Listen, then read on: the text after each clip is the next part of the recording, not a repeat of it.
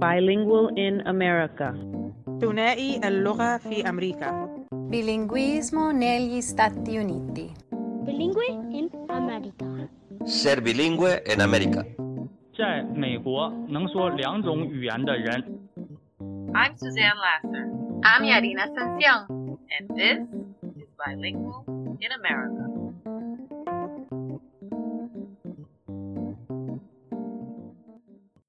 Hi, I'm Yarina Sanción. To say that COVID has changed the world of education is a huge understatement. Educators have been thrust into an evolutionary shift of blended instruction, whether they were ready or not. As we continue to traverse in this world of learning and technology, how do we move forward? Lucy Roman, who has served as an instructional technology coordinator and media specialist in a major school district, talks with me and gives us the broad scope of what is digital literacy and how bilingual families and students can be supported as we move forward in this new landscape of blended learning.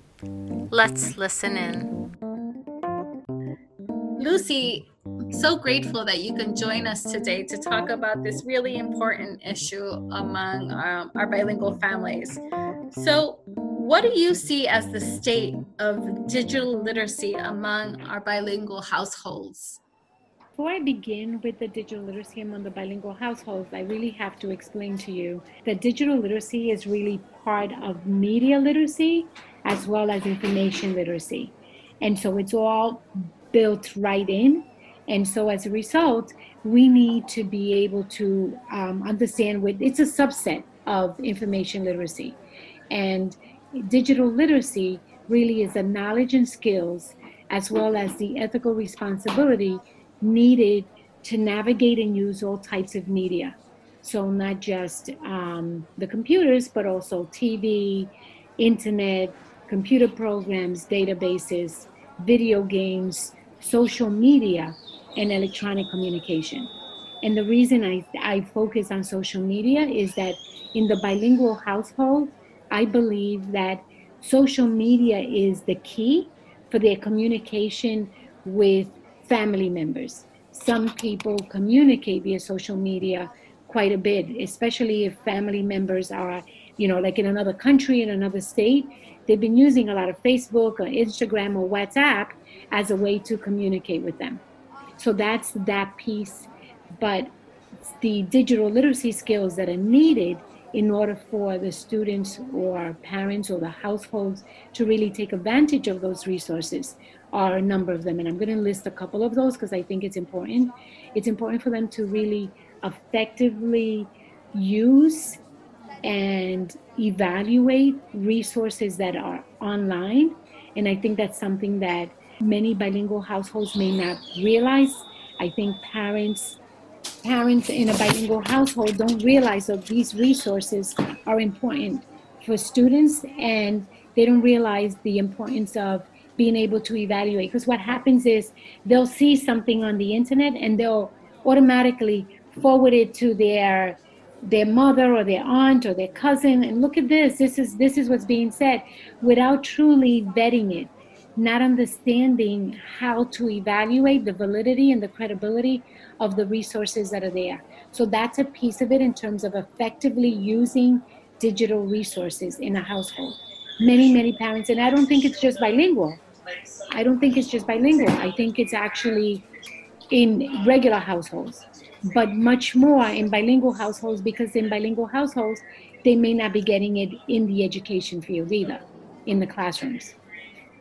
I see. So what would you suggest as a roadmap to bridge the digital divide that we're seeing now that, students are experiencing remote learning from home? To begin with, what we would first have to do, so if you're looking at remote learning from home, I think a big piece of it, we have to make sure that the access is fully there. So if you're doing, to me, I would have started out with some type of survey to find out what are the resources that are available in the home, the devices that are available in the home, and who are the people that are going to be using it. So for example, if you have the parent that is being asked to work from home and there's one computer, that's not going to work, because you have the student who may have to be on at a particular time while the parent is also trying to do her work or his work, and it may not work. As well as what type of internet access do they have? Do they have internet access? That's been a big issue, I think, in some households. So for schools to be able to look at that and say, okay, what do we need to have in terms of internet access that's available for everybody in the household? What number of devices do I need to have available in that household? You may have a kindergarten student, you may have a first grade, a seventh grade student, a high school student, a college student, all in the same household, not being able to use multiple devices. When a parent says, oh yes, I use Facebook. Are they using it, they'll say they have internet. Are they using it on the phone? Or are they using it on a computer, on a tablet? It all varies. So part of it would be really doing the survey to determine what is needed in the household before moving forward. And then ensuring that they have that access to the device as well as to the internet access. And that may mean working with the community, working with the school district, working with government agencies. Like I know in New York City, they said, this is what we need to provide, this is how we're gonna put it, and we'll put all that information out there. But so that's the device piece, right? The access to the internet and the devices. Then you have another big piece of communicating with parents what is actually needed. What is going to be, if we're looking at this environment right now that we're living in, how is it that we're going to be communicating with your child, giving them the resources that they need? How are we going to take that information that they need to continue to learn, but how are we going to provide it for them? And what are the expectations for them getting on? Are we going to have a schedule for them to get on? Are you expecting them to have access to specific resources where they're writing and then taking pictures and then uploading it? What is the learning management system that's being used to help organize all of that work? And those are pieces that the schools and the organizations that are providing the access to the students need to take into account.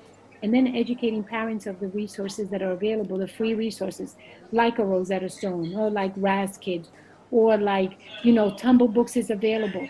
Please ensure that your child, even though outside the teacher may have said, you do this, this, and this, outside of that, have them read a book. Make sure that even if they don't have access to books at home, that you find them online, but that they actually continue to read, which is so important for all of our students, but specifically for bilingual students who are still trying to manage in both languages and continue to grow and get that command of the English language. One other piece would be then educating your educators and providing the professional development for the educators to determine how they're going to not only give activities that are more like drill and practice, the basic stuff, but how are you going to challenge the students' thinking? How can you use your technology to challenge student thinking and take it to the next level so that the students are not getting bored online because they're doing the same monotonous stuff? You want to be able to create an environment that excites them, that builds some curiosity in some way.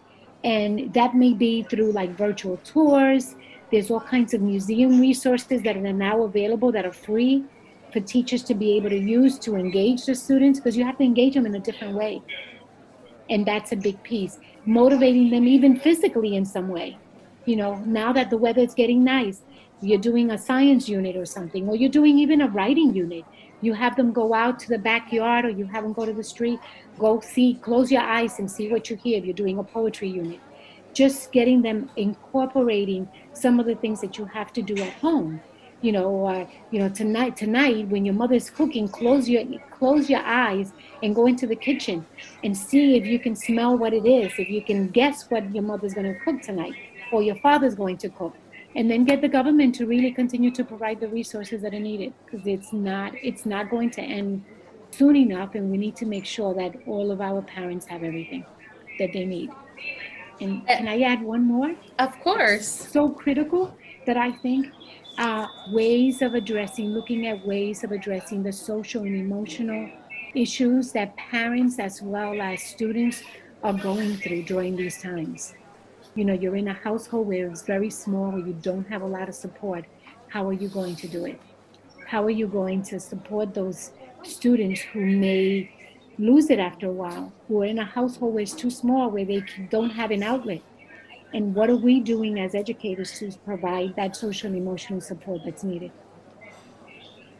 Your answer encompasses so many key things, from doing a survey to just get a sense of what's needed, to some basic education, to raising the bar and really creating a platform of true engagement where we're not just doing maintenance and then looking at the complete child, that social emotional piece. I really appreciate the completeness of your answer. It really shows that remote learning, while it's happening in your household, it's still our educational responsibility to teach the whole child. Mm-hmm.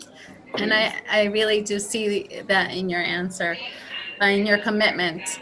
I was wondering if you would share with me, you're a true Latina, bilingual, an overcomer, and I know that you've had lots of challenges yourself as you navigated through your life. If you would maybe share one story where you felt that you overcame something that really influenced the decisions that made you who you are today.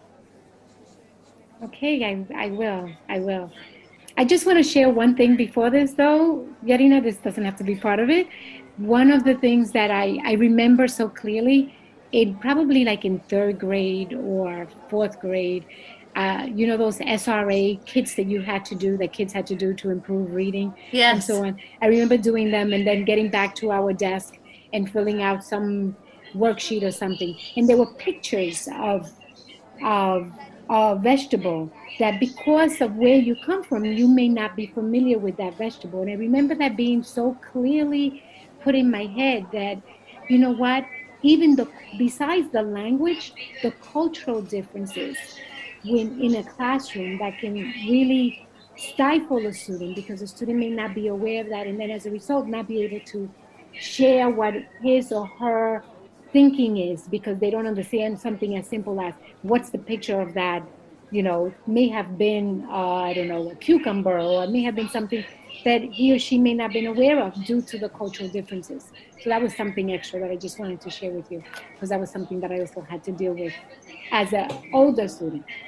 But I'll share with you the story as an undergrad going in for education. I was going in originally for business education at a private school, and I got there through a HIA program, which really provided support for students who had shown the ability to do it academically, but may not have the funding to be able to attend the school. And my first education course was a Foundations of Education course, and it was a full class. I may have had maybe 40 peers in that classroom. And I remember, as I may have been reading or doing a presentation, I remember afterwards my professor telling me that I could not be an educator unless I had a Brooklyn accent, and I could not be an educator unless I corrected that Brooklyn accent. And that really concerned me, because then afterwards, so I said, he actually required that I attend a speech class, that I take a speech class prior to taking any other education classes. And that was very disturbing, knowing, you have people of all languages in all countries that come and teach and do a great job teaching. But that's what I was told. And at the end of the class, I received a grade that I believed did not earn, that I had not earned. I had earned a better grade than what I had received. And fortunately, due to the support of this HIA program that I was in, I was able to contest the grade and show that my work for that class, really, with that work, I had earned a better grade than what he had given me. It seemed like he had misperceptions that stopped him from giving me the grade that I actually deserved for the work that I did in that class. And it was brought up to the faculty, the chairman of the department, And eventually they changed the grade because of that. And it was all, and I would not have been able to do that on my own, because I think based on how he had approached me at the beginning of the class and throughout the class, I would say, I was made this small, was made felt not to be worthy of being in the class, but I stuck through it, I did it. And then with the support, I was able to continue to move forward and then get what I deserved in the long run. And turning out to be somebody who's an educator who really looks to support other students and other educators so that they can, move students forward as much as possible. And then here you are. In your last role, you were the coordinator of the Instructional Technology, Library, Media, and Business Education. And what an awesome testimony of how many years of service? 37 years of service. In education. And so I thank you for not letting that comment stop you in your tracks. I applaud that you seeked out support so that you could do it with a tribe. And I'm proud to say that you didn't let that stop you, that you overcame that, and that you did the work that needed to happen, and that your contribution to education counts because of that decision you made. So thank you. Thank you. And thank you for acknowledging all of this. This is great. So what can we as educators do to address the gaps in students and families' information and media literacy skills? Because information literacy is critical to the life in the digital age, it should be incorporated in all subject areas and all parent training. That means it should be discipline-based or connected to curriculum and context, rather than a standalone course that teaches information literacy without any connection to existing content or curriculum.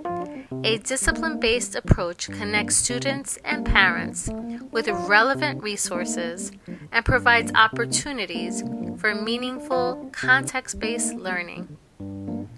In order to have a democracy and a free society, we have to rely on the discernment and judgment of each and every citizen that can only happen through education.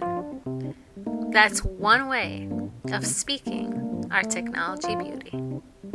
Thank you for your interest in the stories we share.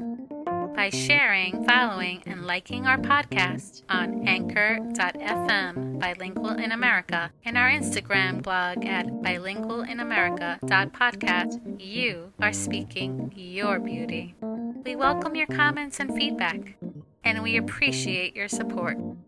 Follow us, like us, share us.